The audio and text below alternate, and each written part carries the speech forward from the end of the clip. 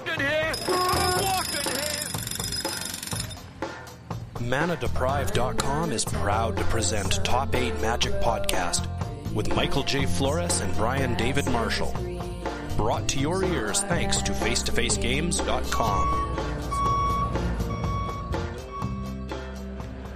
Hello, everybody. Welcome to a new episode of Top 8 Magic. I'm Brian David Marshall. I'm here with Michael... No, this is not Michael J. I'm here with Roman Fusco. Hello, hello. Is this actually your first appearance on the Top 8 Magic podcast? I think it is. I can't remember how many episodes of Top 8 I've actually edited. It is in the dozens, probably. In a shocking turn of events for our listeners, they find out that the podcast is edited. Yeah. But yeah, this is my first time on Top 8 Magic, so thank you for having me. That's awesome. You've done a podcast with Michael J. Separately, you guys did what, Ancestral Recall? Yes, when I was back when I was living in New York at NYU, Flores and I would record Ancestral Recall like once a week at Tish. And I know at the same time you were probably recording Top 8 here and there. Or not, yeah. Or not. But yeah, since then we haven't recorded as much since I moved to Los Angeles about 5 years ago. Okay. So I've only seen you and Mike at events here and there when I've come back to the East Coast for a week or so. Right. Worth noting, you'll hear some background noise, no jackhammers, but you will, unless someone opens one in a new Capenna pack. We're at MagicCon Minneapolis. Yeah. We're actually in the main hall where day 2 of the last is this day 2 of the PTQ? This is it's Top 8 of the Pro Tour, which is day 3 of the Pro Tour. Day 3 of the Pro Tour. There's also a PTQ for just Pro Tour competitors who didn't qualify for Barcelona happening. It's a re-queue, and I think it's a 4-slaughter. Okay. Yeah. And didn't they also do something where like the PTQs cut to a top 32? Yeah, so at MagicCon, separately, on Friday and Saturday, they had 2 PTQs where it was 7 rounds of Swiss, cut to top 32, break into 4 draft pods, and then the winner of each draft pod would queue for the Pro Tour. Awesome. And that all happened in one day each time? Yeah, that all happened already. It was crazy. I mean, those events started at like 11 a.m. and I think they ended at around like midnight or something. Wow. So just slightly after the Pro Tour ended each day. Pro Tour was it were long days, it looked like. Yeah. Yeah, it's pretty wild for me, to be here. I'm just like not doing all that stuff. So I'm like, I just have like glimpses of what's going on at the Pro Tour. Pretty exciting top 8 though. Yeah, I mean, like I've known Nathan for a couple of years now, and that kid is just on fire. Yeah. He just is top 8 and winning like everything. I mean, like, Autumn's in the top 8. They're great. Simon Nielsen. I'm really excited for Simon, by the way. This is his first tabletop Pro Tour top 8. Oh, really? I didn't know. Yeah. And, he's had, he had the World Magic Cup, obviously the amazing Dane Blast, and these really cool moments. But I know he's like, Pro Tour historian of his own. Like he loves it. Right. And I think it was really important. I know it was really important for him to get that tabletop top 8. So I'm super excited for him. Yeah, Kane Reinhardt too. This is his first Pro Tour top 8. I'm probably saying his name wrong, but he's someone who I played against like in a bunch of different kind of SCG tournaments over the years. Yeah, someone else said that he was an SCG like all-star. Yeah, he's a great player too. So I'm super excited for them to be in top 8. But what about you? So I'm here. I did a panel with Megan and Maria from Good Luck High Five. Nice. And just hanging out, catching up with some people I haven't seen in a while. But what brings you here? You weren't qualified for the Pro Tour. I was not. I still have not queued for a PT. Okay. I did, and during the pandemic, towards the end, I did have a really good. I top 8'd the Channel Fireball Las Vegas event, which was like 1,000-person limited tournament. They had like a modern and limited. They were essentially GPs. Yeah. But with no PT invites, I think. Right. And that was one that Nathan Holiday won. Oh, okay. He was super cool. We played in top 8. I like Nathan a lot. Yeah, I've been playing. I still play competitive. I was queued for the last 2 regional championships, and I still want to play on the tour. I've been doing a lot with work on the side, and then also trying to cultivate a really great limited community in Los Angeles, and that's been going really well. Oh, fantastic! I want to talk to you more about that. There's a bunch of different things, but the reason I'm here this weekend was, I did play a PTQ, did not make the cutoff. I played like the Secret Lair event yesterday.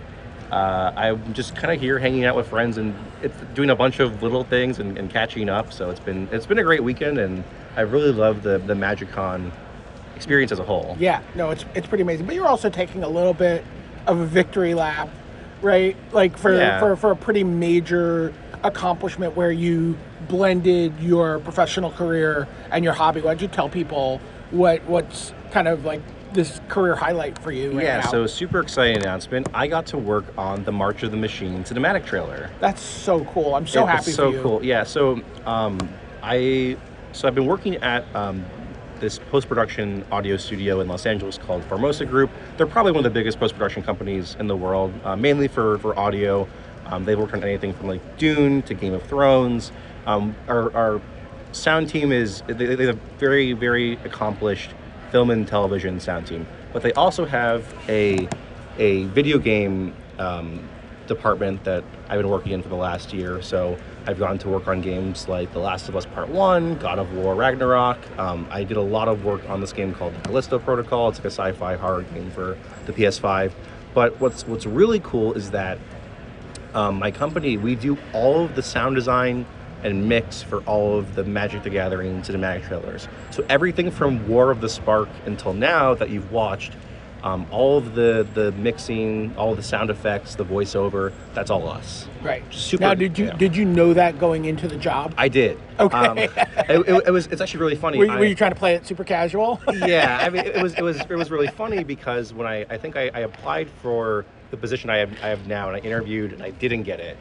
And then I was really like disheartened about it. And then a few months later, the same hiring person reached out to me.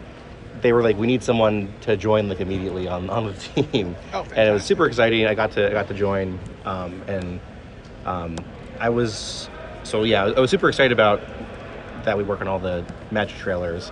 Patrick Ginn is our lead mixer for all of those. So he is the one that kind of oversees all of the design, who's in contact with WotC the most and all the meetings, and he's the one kind of doing all the polishing and the majority of the design on those trailers. And I originally was going to work on the Dominaria United trailer, which was like Teferi and a Johnny fight. Yeah. But I was in some crazy overtime working on the last phase of the Callisto Protocol. So I didn't get to work on it, but my boss Patrick was, he showed me all the behind the scenes work on the trailer, which is really, really cool. Do they lean on your Magic knowledge at all, or is everybody giant Magic nerds? This is like, no. So no one. What's funny is like we have people at our company that play games, but like no one really plays the games we work on. So he's never touched a Magic card. This is Patrick. He's never touched a Magic card, and I remember he messaged me. This is like back in this like summer a year ago, and he goes, "What does Phyrexian mean?" And I'm like, boy, do I have so much to tell you, because the first thing that he was working on was the teaser for Dominaria United, which was the reveal that Ajani is a sleeper agent, where it's spoiler, and that's a really great trailer for sound design because the trailer transitions from Ajani talking normally, and then the sort of dark tone takes over, and all the Phyrexian voice processing comes out. And it was really cool to see the behind the scenes of how Patrick was able to design that and flow from the kind of normal Ajani, and then this like crazy plot twist that he's a sleeper agent. And that was really cool to see. So I remember he messaged me a while ago about what's Phyrexian, how WotC was giving them some tips on how to create that sound or what they wanted it to sound like. I think, and I remember he was asking if Phyrexian had ever been heard before, because interesting, yeah, right. because it's on all the cards, but there's no like physical media out there of what a Phyrexian should sound like. But there is one example that exists, which is the new Phyrexia trailer from like 2011. Say, yeah, sure, yeah, that is 2011. which is the first example of audio Phyrexian audio. Right. So I had him use that as like some research. I guess. Yeah. Point of reference. Sure. And it's funny because when I started playing Magic, I started in Scars of Mirrodin. So it was cool that we were starting to work on all these Magic products that are all about the Phyrexian, this Phyrexian arc. When 13 years ago, when I first started playing in high school, I was I had been playing during that arc. That's awesome. Now you were. This is not something you fell into career-wise. This is like what you went to school for. This is what you wanted to do. Yeah, when I first went to NYU, I was not really sure what I wanted to do. I went for film, and I wasn't really sure exactly what I wanted to do, but I really fell in love in my freshman year with audio design, and it was one of the first classes that I took was creating stories just based off sound with no visuals. And so I think from there, I did in a way fall into it because sound designers and people that were interested in sound at NYU were very hard to come by. Yeah. And so I worked a ton on like student film sets and stuff like that. So how do you go from there to being somehow involved with the podcast, with the known worst audio in the history of Magic podcasts? I've done my best, okay? I'm not blaming it on you. It's historical. Like that's the arc of the podcast. Yeah. You know, it's recorded on like little tinny devices. It's recorded in the streets. It's recorded in a convention hall. Right, and I know for Ancestral Recall, we were actually recording in Tish in like a sound booth with microphones. We had a couple episodes where we were on the street in this, and we could call it in the style of Top 8 Magic back then. Yeah. But I think I fell into it because I was doing Ancestral Recall with Mike, and then I know like Face to Face Games needs someone to kind of take over the Top 8 Magic podcast, so it was a good fit for me to start working on that. I think during the pandemic or around that time, I was working on your, and I know you and Zvi were recording a bunch too, and I was working on all those episodes. Now, so you talked about your relationship, Mike. You sort of fill this like legacy of roles of like, Mike's, Magic mentees. Like what's that? We can phrase it that way. I guess that's okay. No, I mean, certainly from Mike's perspective. Sure. I'm kidding. No, definitely, Mike has been a huge inspiration for my game, and a lot of my success in Magic has come from me playing the modern burn deck, which I don't think I would have ever picked up if not for Mike. Right. What's that? What is that? What's that experience like? I mean, just meeting someone who I assume you had some admiration or knowledge of before you started talking to him. Like, what's that dynamic like of getting sort of, and this is going to lead me into talking about what you're doing in LA, Magic wise. But like, what's it like getting pulled into that social circle, right? And that the social aspect around games where people are handing stuff down or making people better or pulling people up to their level. Right, and I think for Mike, Mike was definitely someone I knew of beforehand. I remember in 2013, so I think I moved to New York in the fall of 2014. In 2013, I went to an SCG tournament, and I remember my best friend pointed out Mike across the room, and he's like, that's the guy that like designed this like hexproof deck and standard constructed it. I'm like, oh, cool, like, I know who that is. And I remember I actually met you and Mike one of the first times I went to that store, the Uncommons in New York. Oh, sure. When you were playing Standard, I think there was an SCG Invitational happening a week or two later, and Mike crushed me, and then Mike crushed me again in like the finals of a Grand Prix trial on a Tuesday night at like 2 a.m.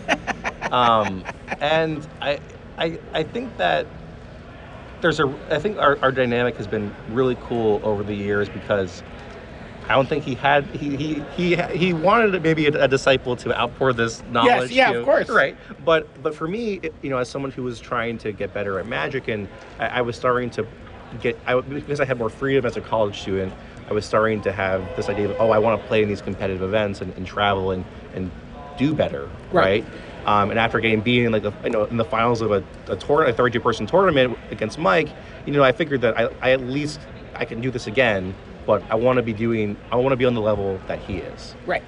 And it's funny because I mean, I think what I've learned overall is, there's some things I take with a grain of salt that Mike will say, or decks he'll throw at me to tell me to play. There was a number of times I played some crazy decks at like PTQs or that were just duds. That's the tax. Yeah, that was the tax. That's the tax. But think on the flip side of that, where in the winter, like February of 2017, where I had like gone a bad breakup and I was like really down on myself, and I on a whim went to this like SCG tournament, like at a regional championship in like Catskill, New York, because a PPTQ on the same day had capped. Right. And I brought the burn deck that, this was not too far long after I had talked with Mike about how to win a PTQ and reading that article, and I won that tournament on camera, and that kind of launched my confidence into playing more competitive Magic and having like the success that I do, and I owe a lot of that to Mike. Right. I wouldn't have played that deck. I would have had that confidence in myself to get to that point if not for him, right? So that's the benefit of all that, right? Let me clarify. I mean, because again, I think even to this day, people will sometimes, he won an event with a burn deck. I mean, lol, it's a really tough deck to play correctly. Yeah, I agree. And it was just funny that like when I would move to LA and people would watch me play the burn deck, and they would be like, "You just play this deck so much better than anyone I've ever seen like play this deck. And you're the only person that will pick it up and play it at every event you go to." Right. I got like the nickname on like the team I was playing with called the Burn Baby, because of the baby face and playing the deck. But most people don't know this Roman 62.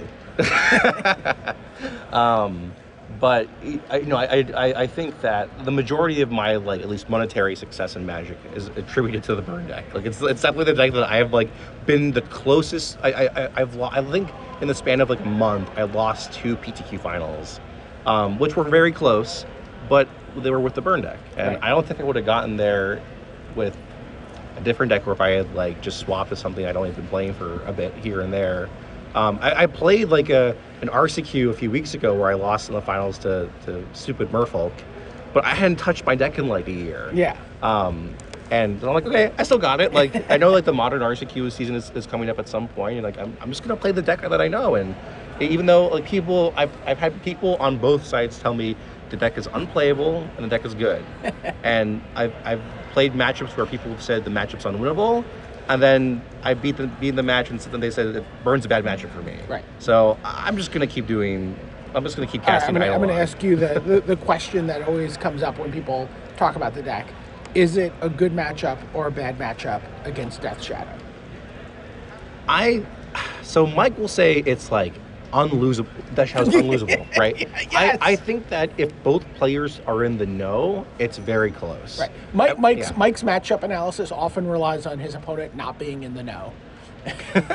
And I think like that deck is kind of fallen off, and it's sad that like Modern's change, where a lot of the matches decks I like to play against that are interesting just don't exist anymore. Sure. But I remember I played against at GP Oakland. I was in the top 8 of a PTQ, and I played against this guy named Jesse, who's from Philadelphia area. And I remember I played like a Goblin guy on turn 1, didn't attack. And he told me after the match, after I beat him, he's like, "That's when I knew like you just like weren't the average burn player or something." I just like didn't attack into like push and like gave him a card, or and right. Like I helped his life total, gave him a card, and right. Just locked myself into a fatal push or whatever. Right. You're like, I'm just going to use my mana here. Yeah. And it was a really, really tight match because he was a great player at the deck, but I think he understood that I had played the matchup a bunch of times, and I was following the Mike Flores school of how to approach it. That's awesome. What's one if someone's grappling with burn and whatever, like what's one lesson that you think is essential to that archetype? I think patience is really important. Understanding how you're going to sequence all of your cards. I think a lot of my losses playing burn, where I had control over them, can be attributed to me missequencing, either playing like the wrong spell at the right time, or I wasn't mana efficient, or I sacrificed my land at the wrong point, or I fetched incorrectly. There's a lot of just little things that can add up to a loss playing the deck. Right. So I think what's the best part about playing Burn is that your matches are over in like 20 minutes. You have like 30 minutes to go relax and wander around the event hall or like get some food. But what's a great thing about that is you have infinite time to think through your plays and make the right decision. You don't have to play the deck. Even though the deck's fast, you don't have to play fast. Exactly. And I think that sometimes will get people where you're not just jamming like, oh, Goblin Guy, and I'll bully you. And bully you, go! Yeah. But understanding and playing, let's just having like your poker face and playing slow and methodically in a deck that just is throwing things at their face, right? I think that actually will play to your advantage a lot to understand. Mike always said, because we have no card draw outside of the sack land or whatever, you can't do anything about the sequence in which you draw your cards. It's all about how you sequence them. That's great. And that's something that I think I've really tried to internalize playing the deck. And why isn't he dropping that knowledge on this podcast? I don't understand. I mean, we haven't done it for 3 years. So yeah, I know. That's great. Yeah. I also like that idea about patience. And I think, the more you play Magic, the better you get about Magic. In general, you find that, like, preserving your optionality on cards, right? Like, it's like always tempting to bolt the first thing that comes down, right? But, like, what if you need to absolutely kill, something 2 turns from now? And, there's just that preserving those options as while also using your mana efficiently, right? Like, you also don't want to die with cards in your hand. You don't want to like play slow enough where the match is going to be a draw, but you also you should give yourself the extra few seconds if it's going to have you make the better play. Yeah. All right. So let's talk about LA. You move out to LA. Mm-hmm. The New York Magic scene is pretty cool, right? There's a number of stores now again, and there's stuff to do. Like you talked about going to the Uncommons, or people go to Montessori to draft, or people, there's a bunch of. But what was the LA scene like when you got out there? I was actually incredibly surprised that the LA scene was so large. I think what first struck me about LA when I moved out there was that there's a lot of pockets of players, and they're all very disconnected. There's a lot of stores, there's a lot of good Magic players, but you have people who are kind of in the Hollywood area, you have people down in the Orange County area, you have people in the Valley and surrounding. Emerald Knights, right? Are they still there? That's actually that's the store that's actually in the closest proximity to me. Right. It's like near Pasadena-ish. Right. Yeah. So I live in Burbank. So I literally near Burbank. That's what it was. So I can actually I walk to Emerald Knights sometimes. But there are some stores in Pasadena that I go to, and I draft in Pasadena at least like once a week, and it's awesome. Like LA is great because there's just so many people, and I can kind of transition into like the limited community that we're building. Yeah, that's what I want to hear about. Yeah. So so I met a lot of people in LA. There's a lot of great constructed players out there. And notably, Eli Loveman, who won Pro Tour London, Chris Ferber, who just top 8 Pro Tour Phyrexia, Albie won. These are players that just I'll see at events, and we have a very strong player base out there. Yeah. Well, LA really has earliest days Magic cred, right? Like, Costa Mesa Women's Club was, a spot that they would run events every weekend, and so there was that was Scott Larrabee and Dan Gray, and all the old school California players, all the Brian Hackers and Truck Buoys and all that whole crowd and Henry Stern, and they all came out of that Costa Mesa scene. So very analogous to like the old New York neutral ground gray matter scene. Right. So there's a very strong foundation, and now people who've you have that base of people who no one ever quits. people who've been playing 30 years. So I think it spreads nicely. It all trickles down, and I think it's probably inspired a lot of players, and that's why there's such a big player base there now. I remember, moving there, and I was thinking, I'm never going to play PPTQs. I'm only going to, I might not play Grand Prix at all. No one plays Magic in Los Angeles, and there's just so many players. There's I moved to Burbank, and there's 5 stores within like a 10-15 minute drive for me. Yeah. And yeah, there's a lot. So if you follow Matt Sperling, right? He's like, I'm going to go play a CDH event. Sure. I'm going to go play this other event. During the pandemic, things shut down. There weren't really any tournaments. I actually remember I played in like an online, I don't remember what they were called, like online Grand Prix things. You commentated a match with Reed Duke once. That was mine against Sandy Dog. That's right. Yeah. So we had there were some competitive. That's early. Events. That's early. That was like 2020. It has to be 2020 because I remember the apartment I was in. Oh yeah. Yeah, because I was staring at a brick wall while I did it. I cast a bunch of Uros against a red deck. Yeah. Just remember, you were saying my name. I've gotten word that this is like Roman, and then Reed's like that's not Zakaruga is like that's whatever my arena username. But there weren't really any tournaments to play. We're getting a Paul Cheon, Marshall Sutcliffe drive-by on our podcast. Yeah, Top this is 8 the Top 8 Magic. Magic podcast. You're going to have to edit this one out, sorry. No, we're not editing. No, we're not. We're not cutting anything. Wait, are you bleeping that out too? No? Oh, okay. I mean, we're 26 minutes in. We're No one's listening. We're talking about limited. It's great. I'll listen to it now.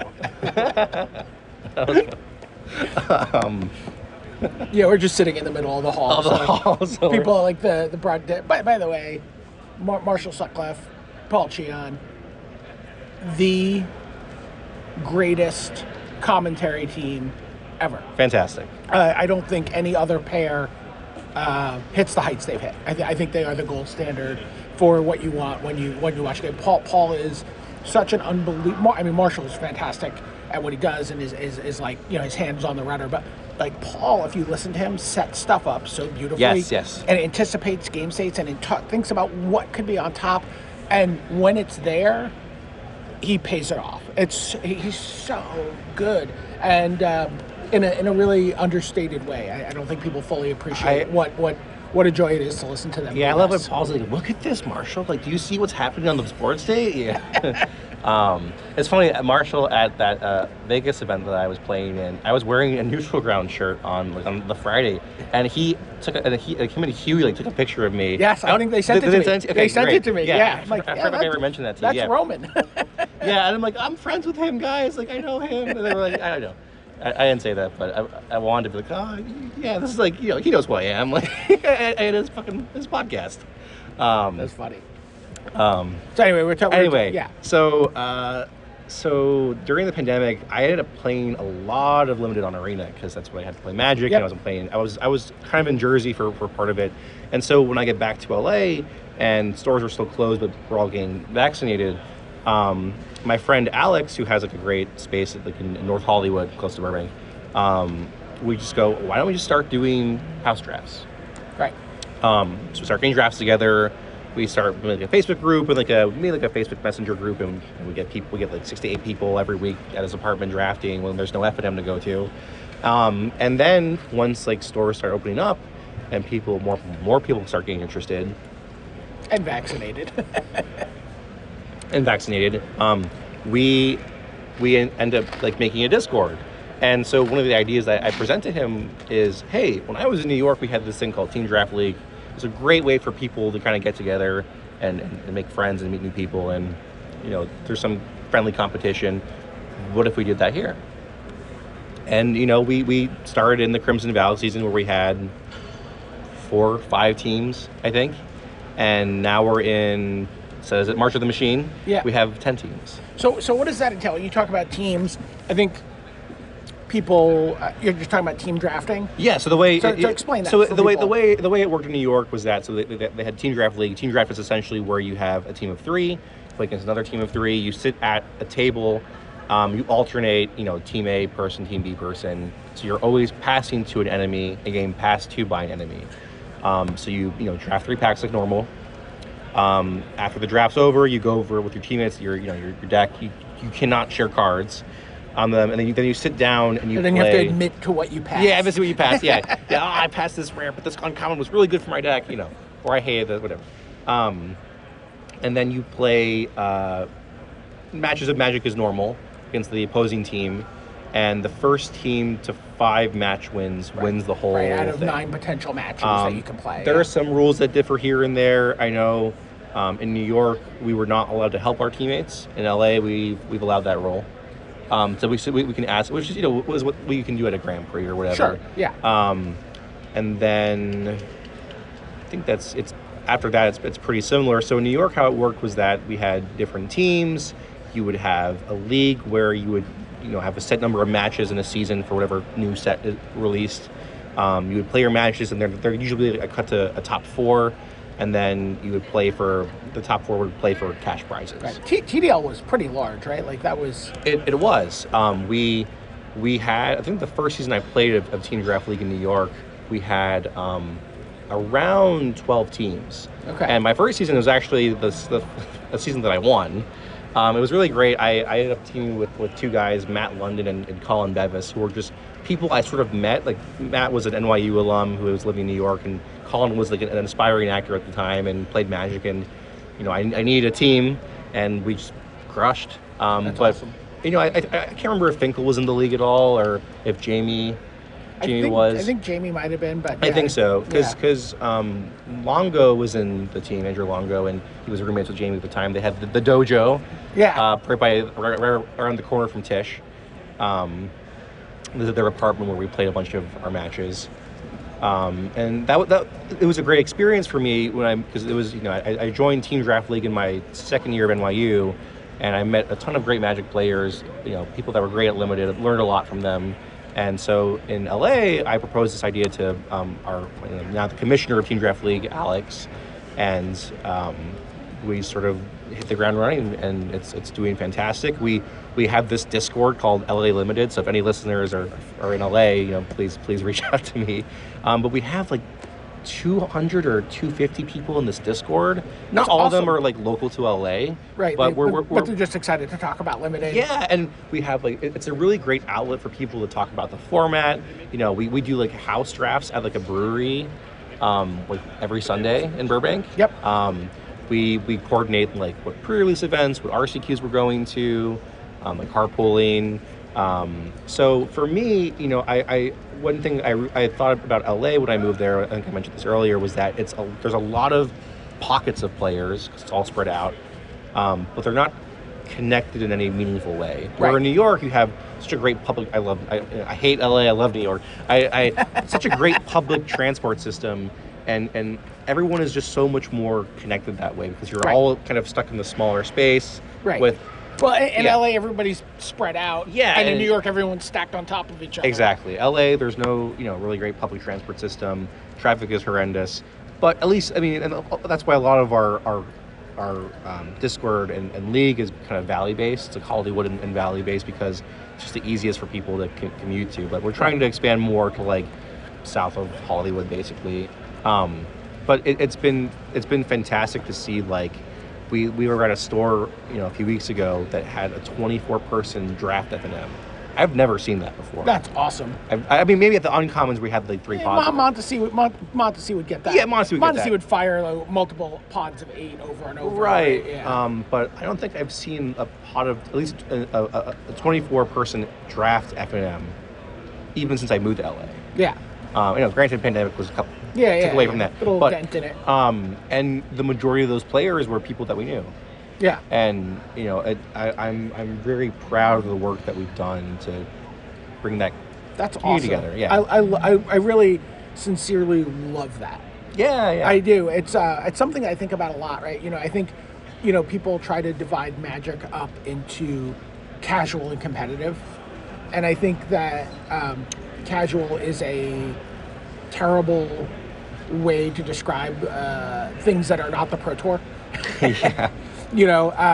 I think I love social yes. play as a way to describe it, and like because I know the team draft league in New York, obviously a very much a social form of play. I don't think you could qualify it as competitive because it's not leading anywhere. It's not on a track to something. No. But social. But man, that was a highly competitive league, right? Yes. Like in terms of like lowercase c, right? Like, and I'm sure the same thing with your LA draft leagues, right? And it's like people. It's very like people very much want to win. They want to be on top.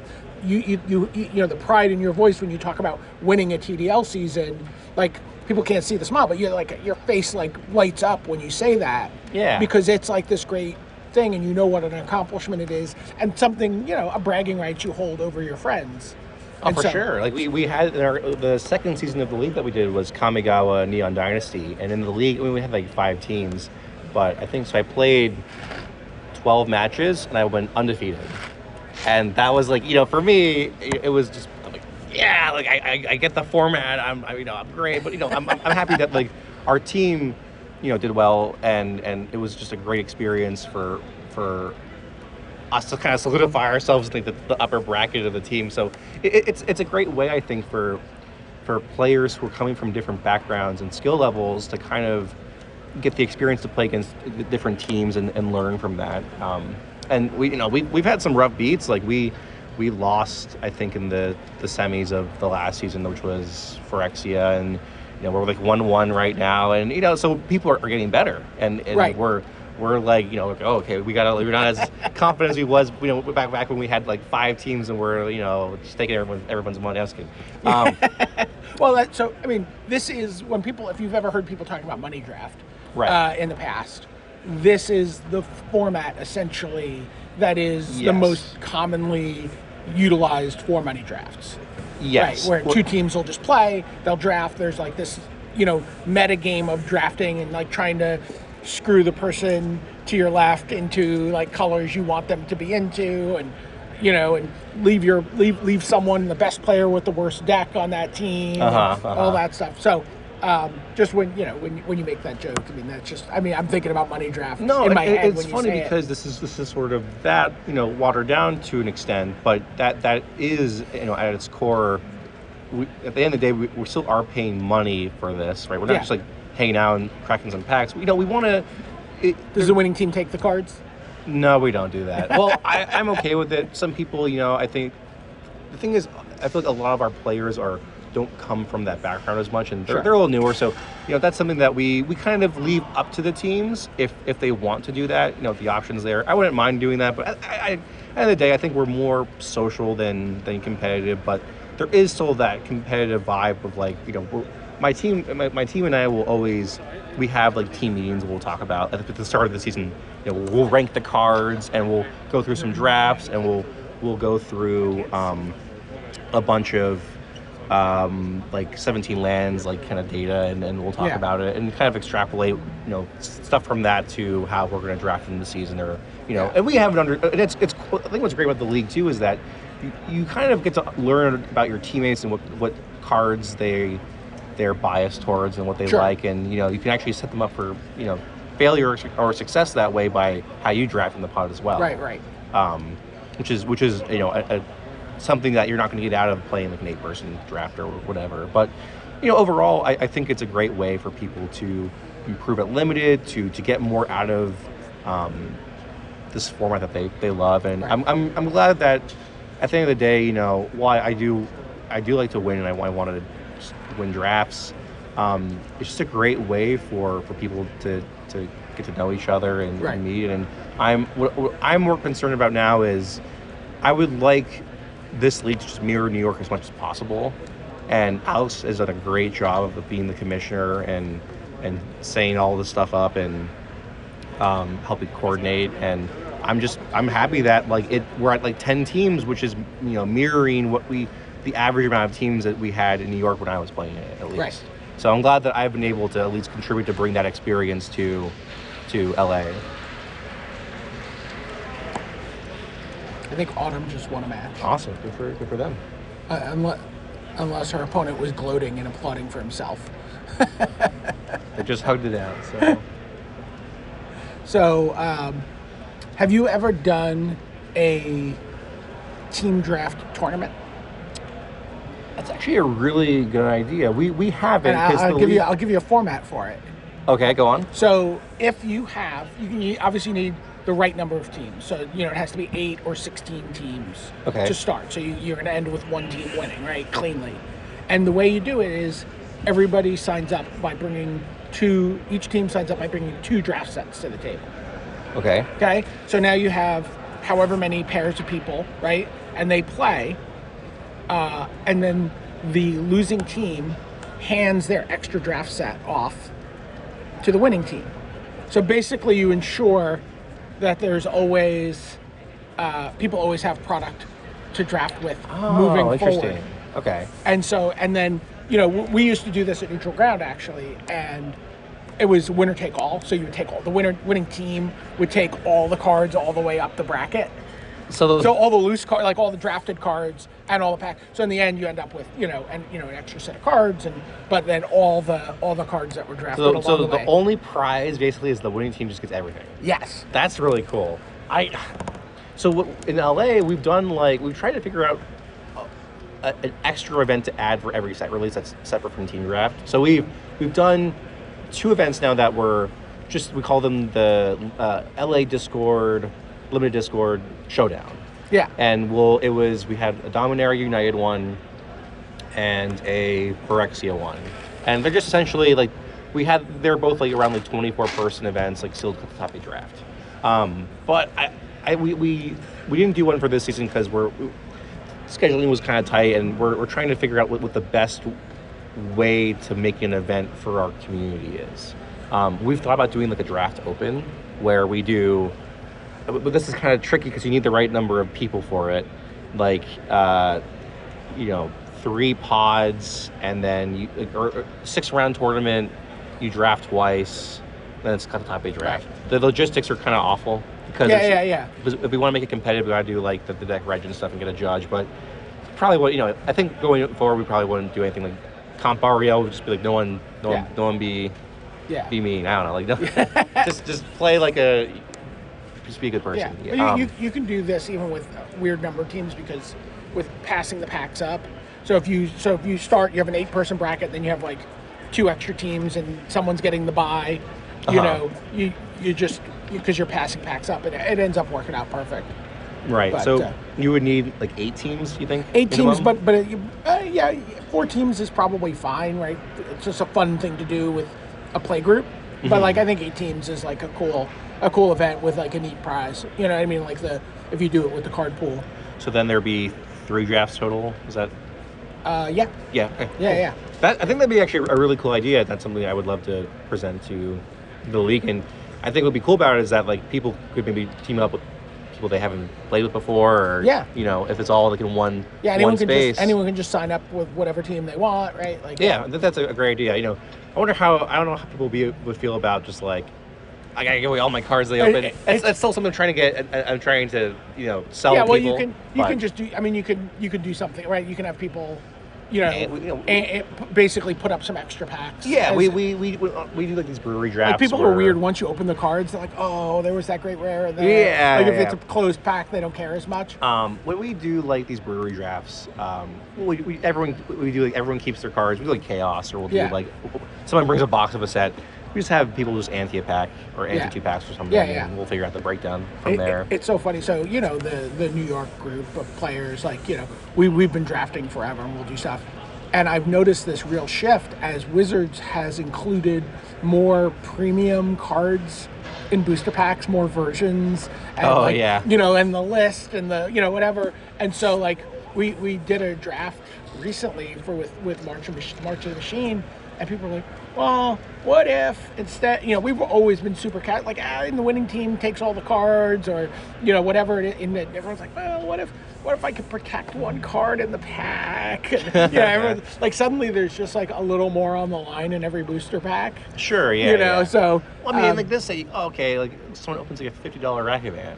Right. Well, that was, I think, the example that was used. Yeah, sure. A foil one or whatever. Their standard sets recently were I feel a lot of standard sets have just had the cards aren't that expensive, but there's one card that's the $50 card. There have been some great backstage coverage draft fights over the years. Really? Over, when, everyone's cool to do a draft. I mean, it's like free product that you get for just, being around the Pro Tour. But people are like, a Jace the Mind Sculptor got opened, and now everyone's salty about, who gets the cards. And I'm not going to name names, though. But Nate Hole.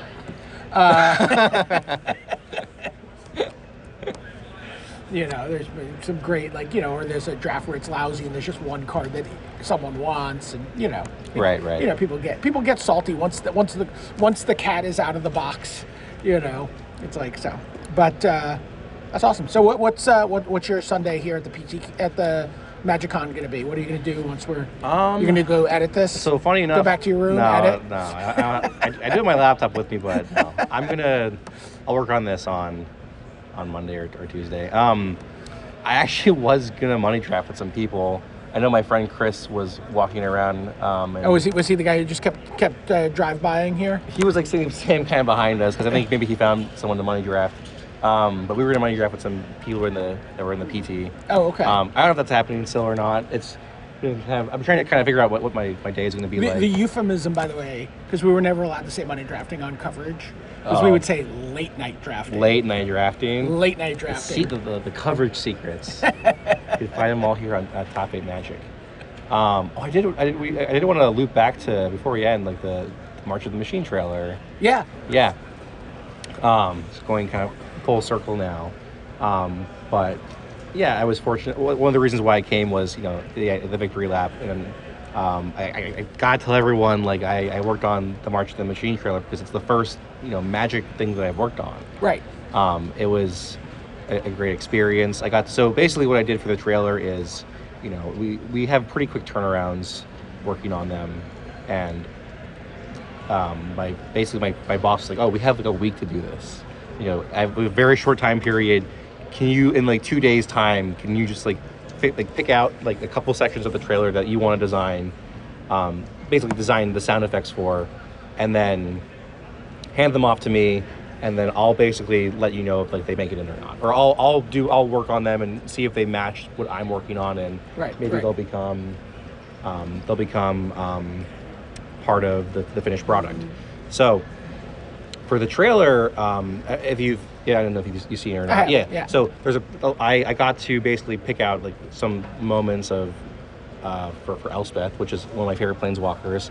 So basically the moment where Elspeth enters in and saves Karn, the moment where she jumps up and has this like lightning attack that hits a bunch of Phyrexians, and then at the end where she kind of charges up her sword at Elishnorn. So those are the three moments I chose for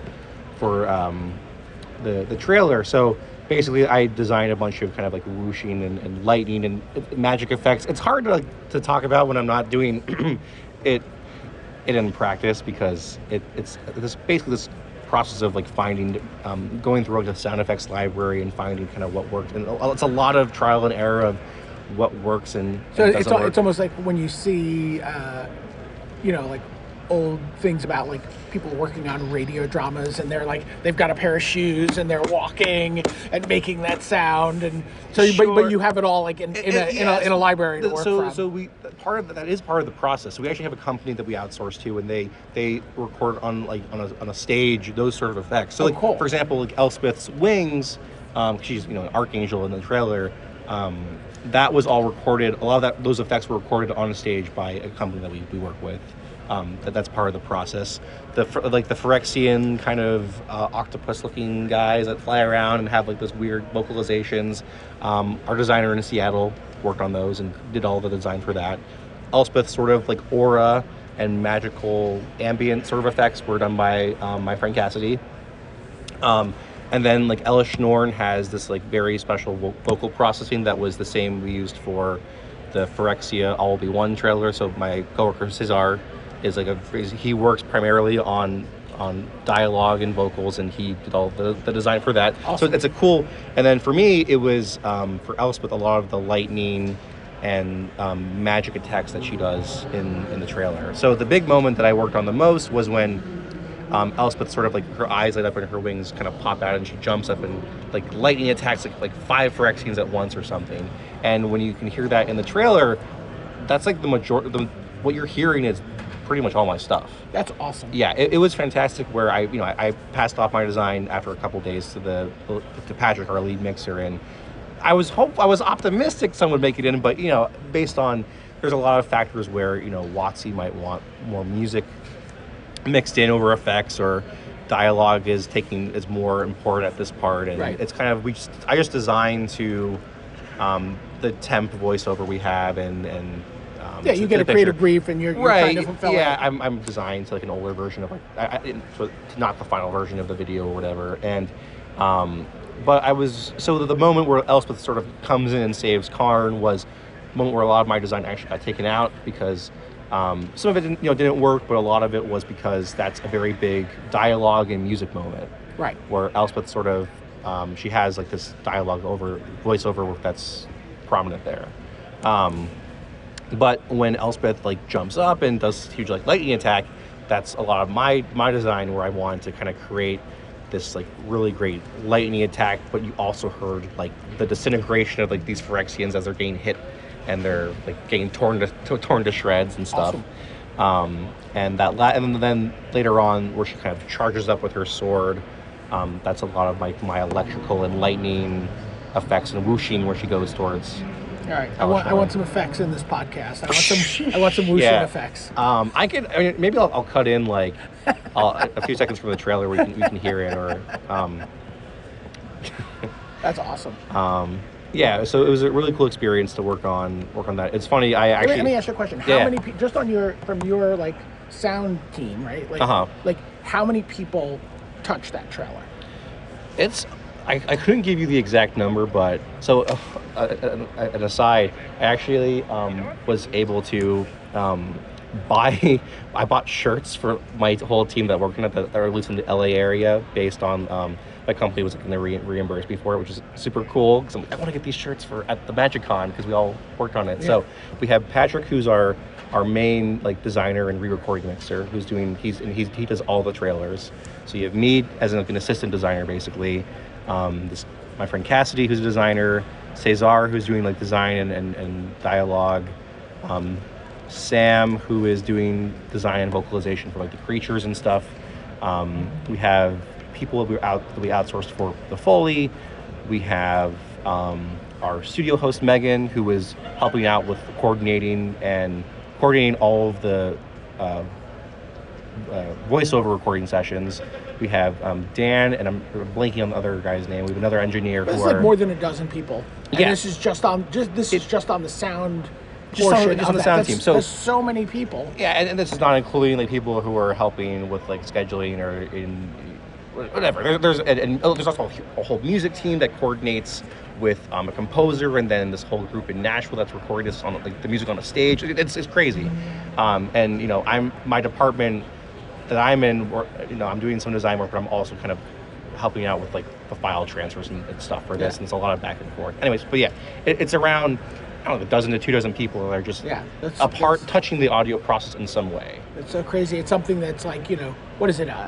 Is it a minute long? The whole 2 minutes long. Yeah, 2 minutes long. Yeah, and then it goes, and like when you factor in the animators and you factor, it's so crazy how many people will end up. Doing something that is so, right. It's a moment, right? It's like something people always remember. They always go back to those cinematics. But it is crazy to me when you think about it. I got to sit in actually for a bit for the recording session for Ella Schnorr for that trailer. The voice actress, her name is Lila Burzen. She's a great voice actress. But it was cool to kind of sit in and watch like people from WotC, over Zoom, like give direction and talk about like Ella Schnorr and Lila. They just had such a great internalization of Ella Schnorr. So when she's in the booth, she's like, reap the world. I'm like raising my arms right now. You can't see it, but I'm raising my arms and kind of trying to embody Ella Schnorr. But when you're not just going into a booth and just saying a couple of lines, right. You're really like internalizing this character and taking direction, but you're trying to bring this character to life, and that's a whole other part of the process itself. Is it's just actors, even though the whole trailer has maybe like 10 lines in it or something. Right. That's a hugely important part to it. Right. That's awesome. I'm so happy for you, Roman. That's such an exciting piece of your professional journey. Yeah, really exciting when you can sort of like collide those two, like this thing that you're so passionate about, Magic, and then this thing that you're doing, which is sound design. So we're very, very happy for you.